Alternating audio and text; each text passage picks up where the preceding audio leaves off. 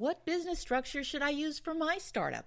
It's probably the most common startup legal question that gets asked. What are your choices? How do you decide what's right for your particular business? It's coming up next on Business Confidential Now, that and more. She's a respected and trusted business advisor, an Ivy League business expert, best-selling author, and no-nonsense lawyer. She's Hannah Hassel-Kelchner. Whether you're an entrepreneur or an intrapreneur working for someone else, I want to give you the inside scoop on how to ignite more business success by doing the right things in the right way. Because no one likes getting blindsided by what you don't know but somehow should, or getting stuck paying for it later. Think of it as a mini MBA and School of Hard Knocks wrapped in one and on steroids. This is Business Confidential Now with Hannah Hassel-Kelchner. Brought to you by Business MO LLC.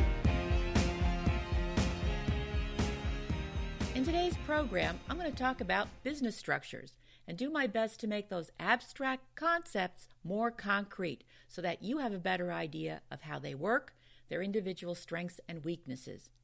Some of you may know me as the no-nonsense lawyer, and some of you don't know me at all. Yes, I am a lawyer, and I practiced for more than 30 years. But let me make clear that this episode is not attorney advertising, since I'm no longer practicing law, even though today I'm still licensed. These days, I prefer to draw on my deep business background and interview the fabulous guests you hear on Business Confidential Now. I also provide executive education and leadership development to executives, managers, and entrepreneurs such as you in the area of legal literacy and risk management through my consulting, training, and coaching work at Business MO LLC and the Legal Leverage Academy, its education division. And that's what getting clarity about legal business structure is all about.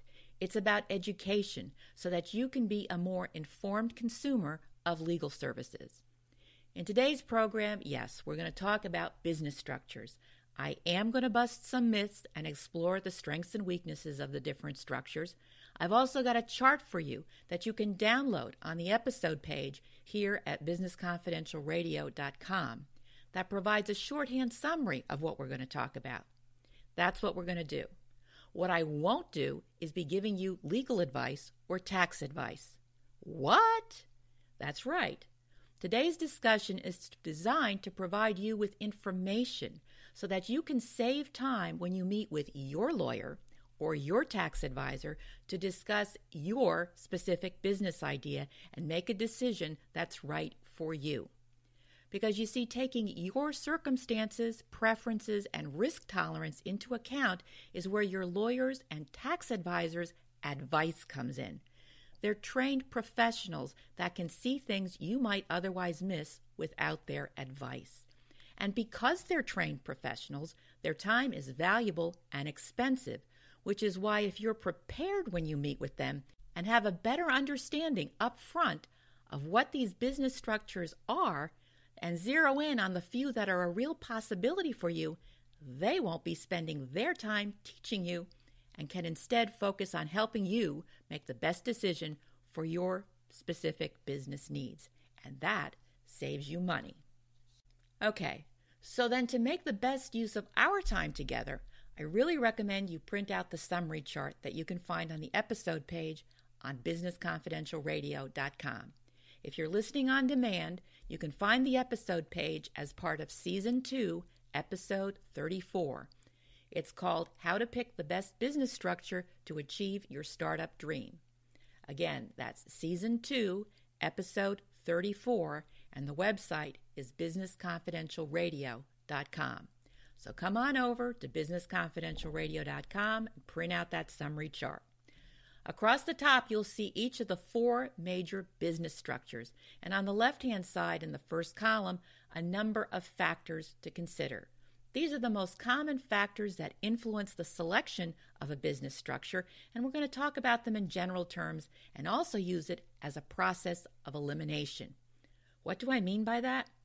Well, one of the confusing things about the stuff you can find on the internet concerning business structures is that there's not much guidance on how to narrow down your choices, because there could be lots of reasons why you start a business and different priorities that can impact your decision.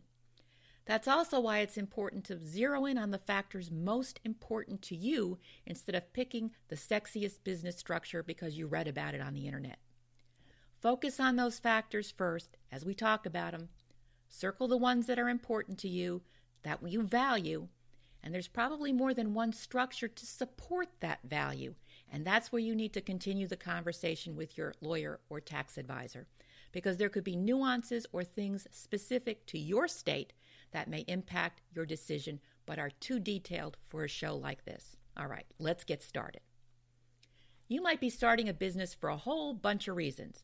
Maybe you're creating a subsidiary of an existing business. Maybe you've parted ways with a former business partner and you're rolling your share of the pie into a new venture.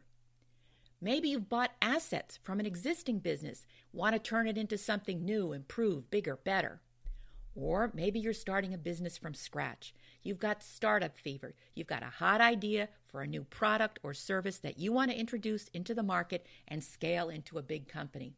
Or maybe you've been downsized or right-sized, or you find your current job prospects unappealing or are simply feeling adventuresome and want to blaze some new trails on your own and be self-employed.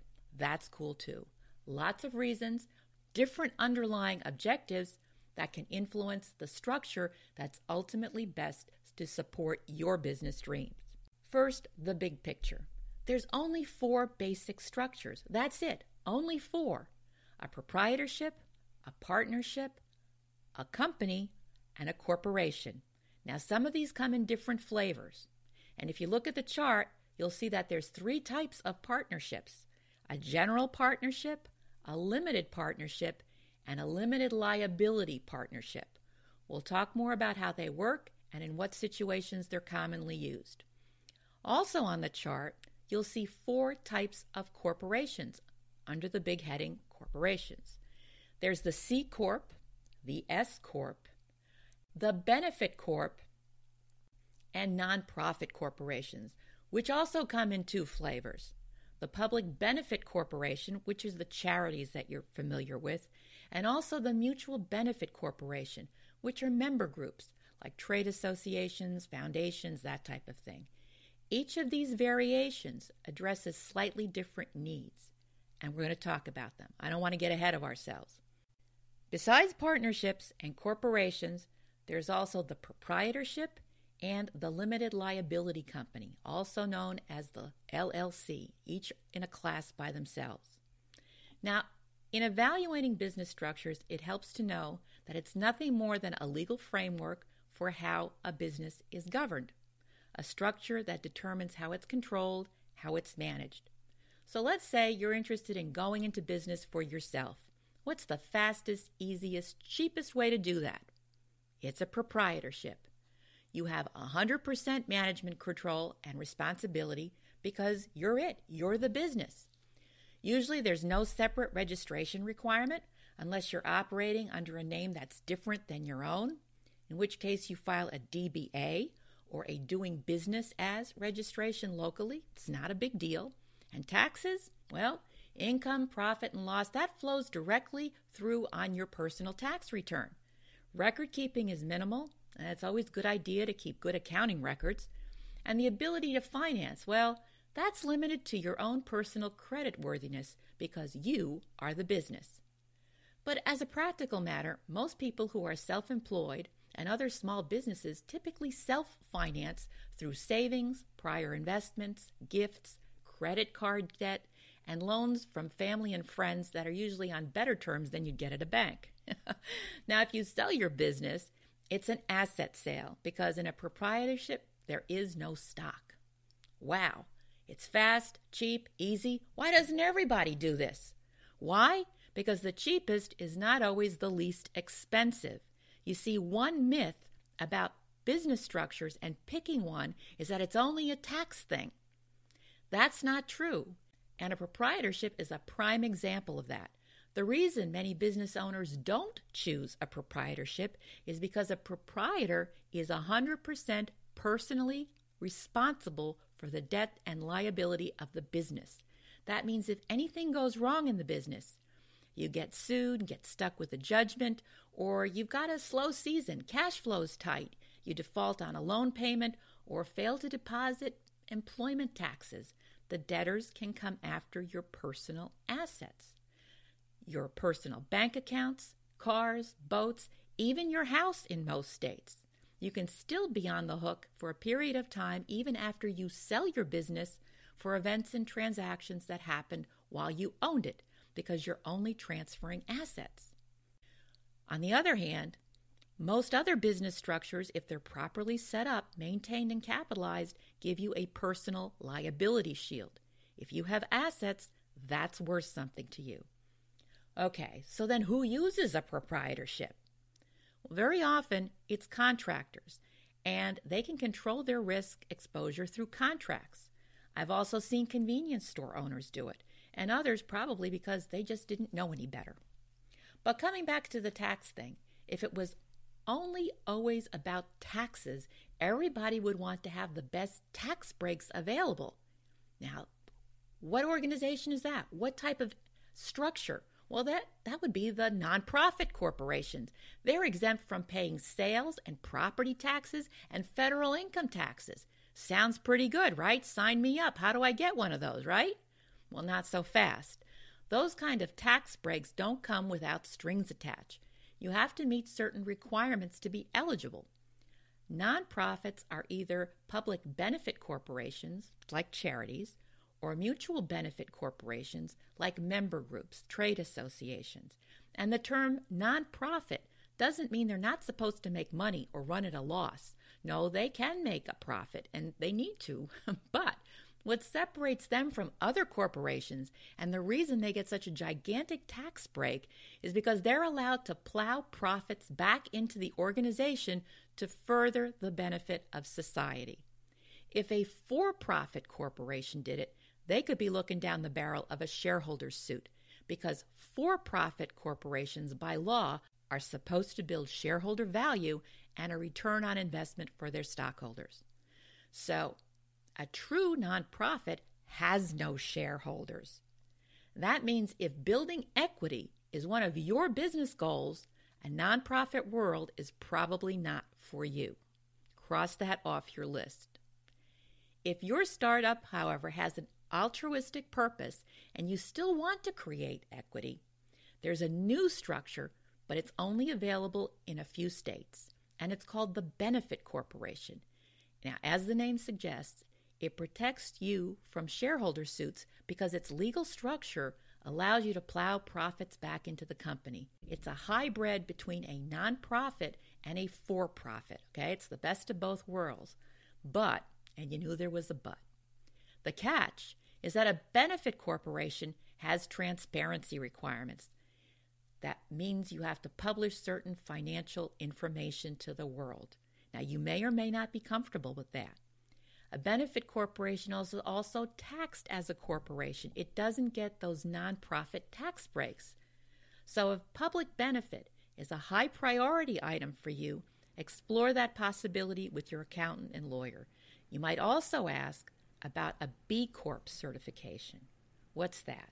Well, it's not a separate entity like a benefit corp. It's a certification. It's an add-on. Now, what's bad is that the names are confusingly similar. A benefit corporation is a true legal structure, but it's only available in a handful of states right now.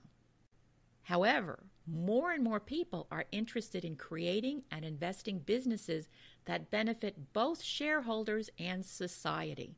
And so someone came up with this certification process. I'd like to think of it as a good housekeeping seal or the fair trade designation that you see on coffee sometimes. It's independent of a legal business structure, which means that anyone can apply for it, any business.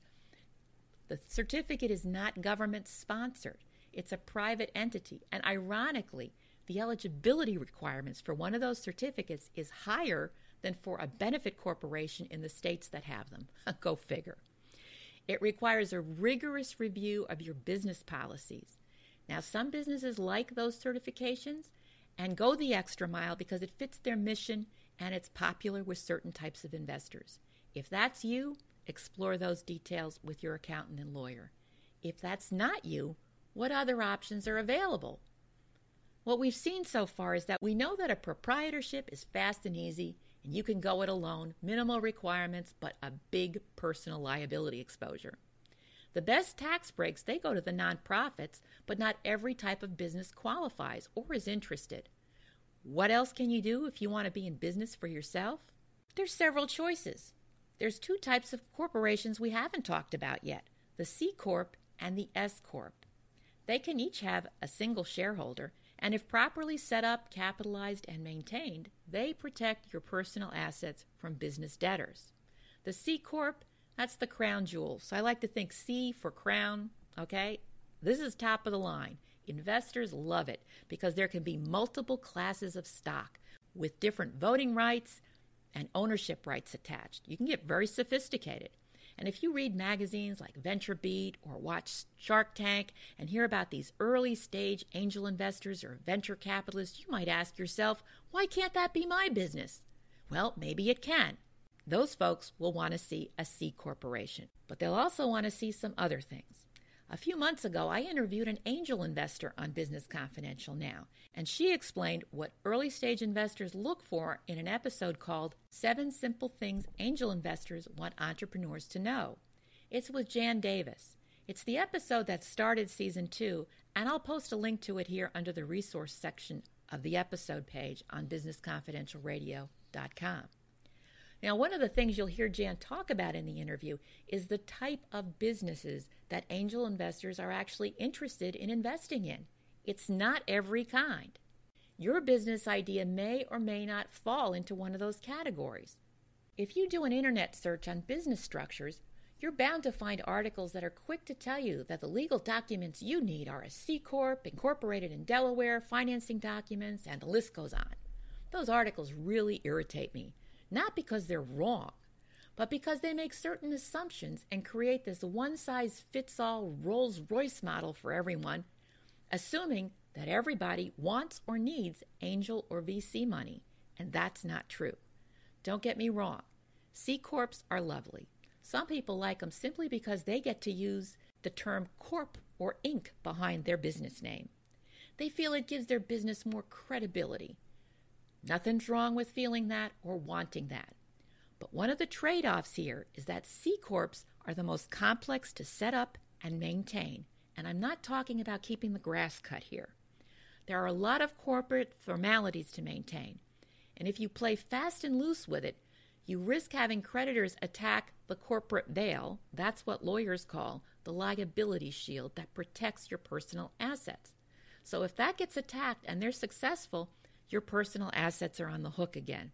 What all this means for you is that if a C Corp sounds like a good possibility for you, talk over those maintenance requirements with your lawyer and make sure you put a system in place to keep your bases covered. Another drawback that's often talked about with C corporations is this thing called double taxation. What is that? Well, a C corporation, unlike other corporate forms, files its own tax return, and it's taxed at the entity level, while shareholders have dividends taxed at the personal level. That's where the double taxation comes in. Now, practically speaking, double taxation may not be that big a deal for a small business owner that has a C Corp, because they typically pay themselves a salary and a bonus instead of dividends. But it could become an issue if your C Corp has shareholders who are not employees, not active in the business. We see my other problem with these one-size-fits-all articles that you see online is the assumption and the myth that you need this Rolls-Royce from day one, that picking a structure is a forever decision, and if you don't pick the biggest, baddest, most flexible structure, you're stuck. Not true. You can change it. Of course, that's not something you want to do every week, every quarter, or every year. And some structures are easier to change over than others because of tax consequences. but it's not impossible. So you don't need to feel like picking the perfect structure is a life or death situation. Choose wisely, but know you also have the option to change as your circumstances change.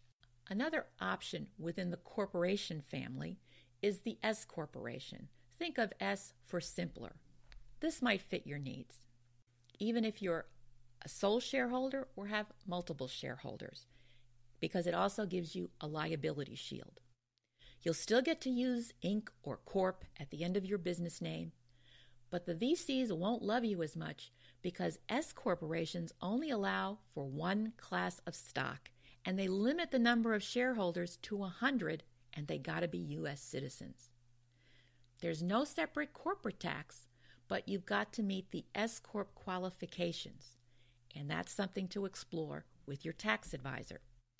The maintenance requirements for an S Corp are not as severe as with a C Corp, and again, something to explore with your lawyer to make sure you're comfortable with those requirements. All right, we know proprietorships are fast and easy. If you want to go it alone, minimal requirements, big exposure. Best tax breaks go to nonprofits. Not everybody qualifies. And now we've seen the high-end corporate options, the S Corp, the C Corp. Any other choices? Oh, yes. There's the limited liability company. That's the one that has LLC behind its name. It's a company, not technically a corporation. The LLC is like a light version of the S Corp, that simple corp we just talked about. There are less formalities and maintenance requirement. It has members instead of stockholders. And tax-wise, it's treated as a pass-through entity, but it could elect to be taxed as a C or an S Corp if it qualifies. You see how the tax thing starts to get like this Alice in Wonderland? And that's why you need to talk to your accountant to make sure that what you choose makes sense for you. Another quirky difference is that the LLC's distribution of profits is subject to employment tax, whereas an S Corp dividends are not. You got to bring in that tax advisor and lawyer to help you focus on whether the trade-off in simplicity is worth the tax savings. There's also a professional version of an LLC called a PLLC. You know, you see all these initials behind business names, and you've probably seen PLLC at the end of a name for like a medical practice, an engineering firm, a law office, or some other licensed professional. And that's because only licensed professionals are allowed to have them. If you fall into that category, your professional licensing organization may actually you prohibit from practicing in a C or an S Corp. It's a limitation that they impose because this way they get more control over what you do. But it also gives you, as the professional, the same type of personal liability protection available to other business. And that's why this PLLC was created. So even though it provides a liability shield, what it won't shield against is malpractice. Your professional obligations will still apply. So if you are a licensed professional and starting your own practice, your own business, you want to definitely ask your advisors about the PLLC, but also the PC, which stands for Professional Corporation, not politically correct, and also the PLLP, or Professional Limited Liability Partnership. Because as a licensed professional, you have 3 business structures that are available exclusively to you. I know, it gets a little confusing.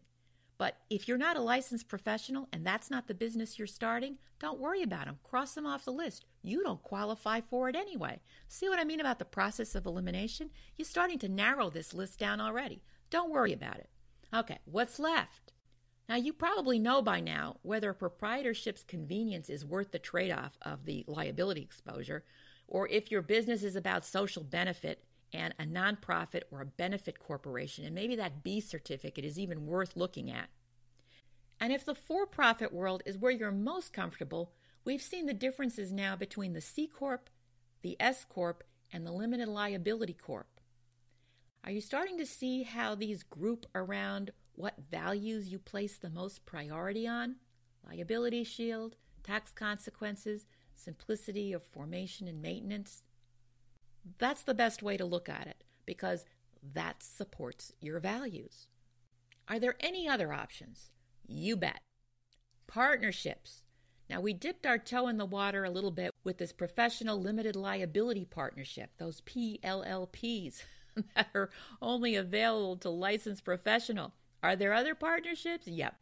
There's the general partnership and the limited partnership. But if you want to run the business by yourself, forget partnerships because they require more than one person.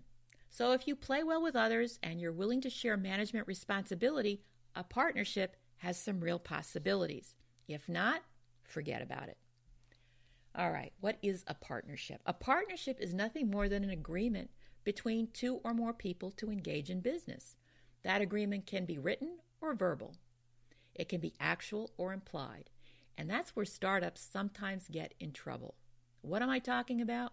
Well, a general partnership, by definition, means that any one partner could legally obligate the rest of you, and you could be jointly liable as well as individually liable for the whole mess if your partner bails out on you. So there's liability exposure. That means you need to pick good partners. It's possible, okay? It's okay. But you got to do your homework because if you don't, you can easily get in trouble and pay the price. And that can derail your business. The other thing that's special about general partnerships is that profits and losses are shared equally unless otherwise agreed to. And this is where a written agreement can be real helpful when memories start to fade or get embellished over time. When entrepreneurs start exploring business opportunities, the failure to clarify the relationship between themselves and the people helping them can sometimes create unintended partnerships where people later come and want their share of the profits. Here's an example. It's a story that involved two brothers. They were college students at the time. They had a business partner, and they had this idea for a website, but they needed a good programmer to make it happen. So they talked to one of their friends, another student that they knew, who verbally agreed to help them build the site.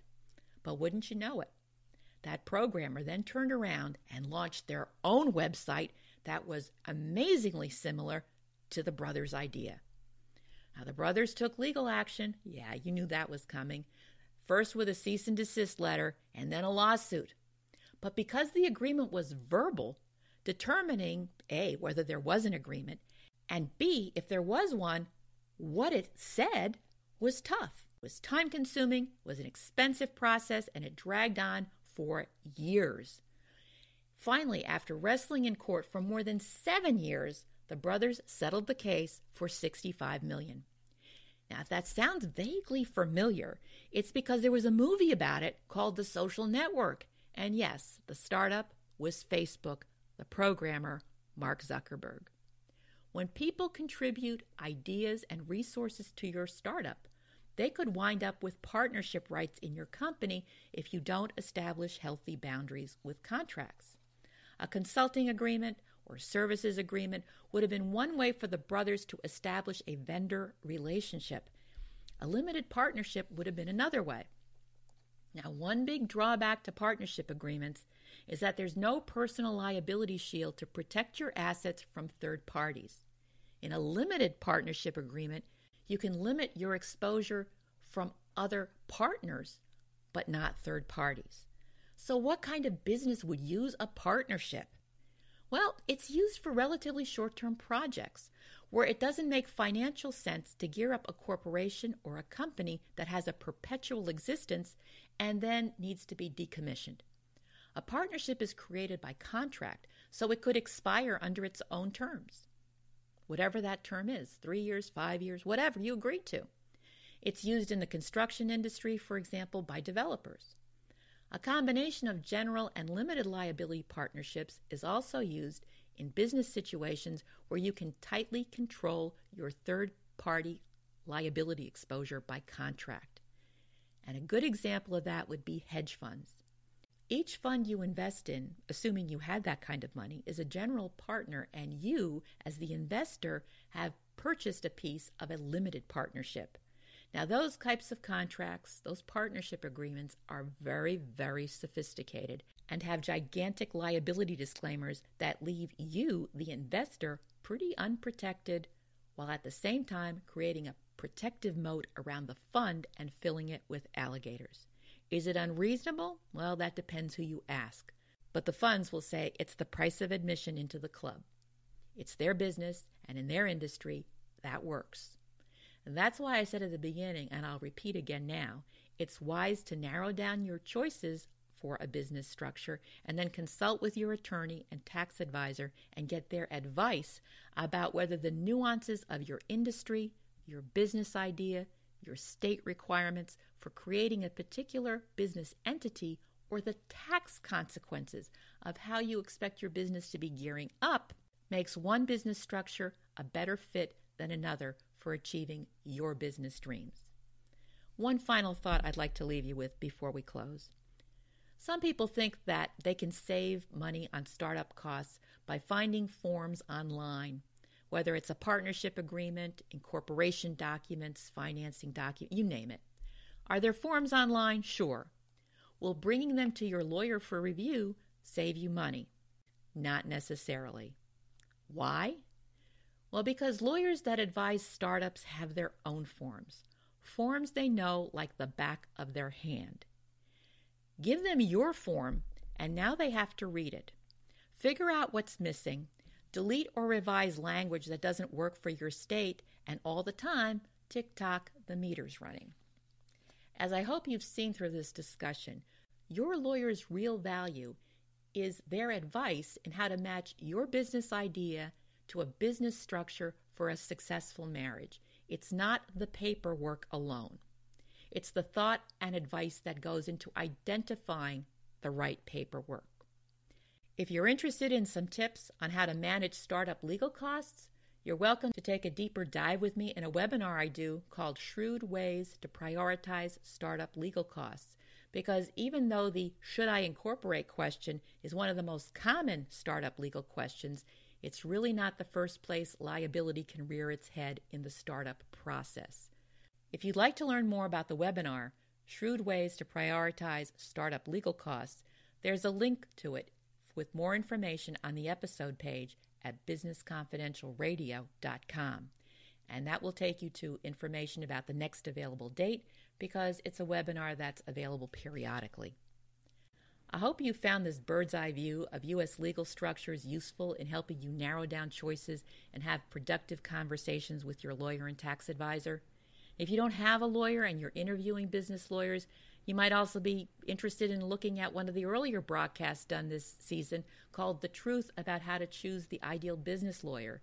It's episode 26 in season 2, and it has a free download. It's my white paper called 16 No-Nonsense Questions to Ask Before Hiring a Business Lawyer. Anyhow, lots of goodies on the resource portion of our episode page. Thanks so much for listening, and all the best with your new business venture. Giving you the inside scoop on how to ignite more business success by doing the right things in the right way. Business Confidential Now with Hannah Hassel-Kelchner. Brought to you by Business MO LLC. Thank you for joining me today on Business Confidential Now. You can get more information about today's guest and the resources we mentioned during today's show in the episode notes that are located on our website, businessconfidentialradio.com. Sometimes we even include some bonuses and goodies, so be sure to check it out.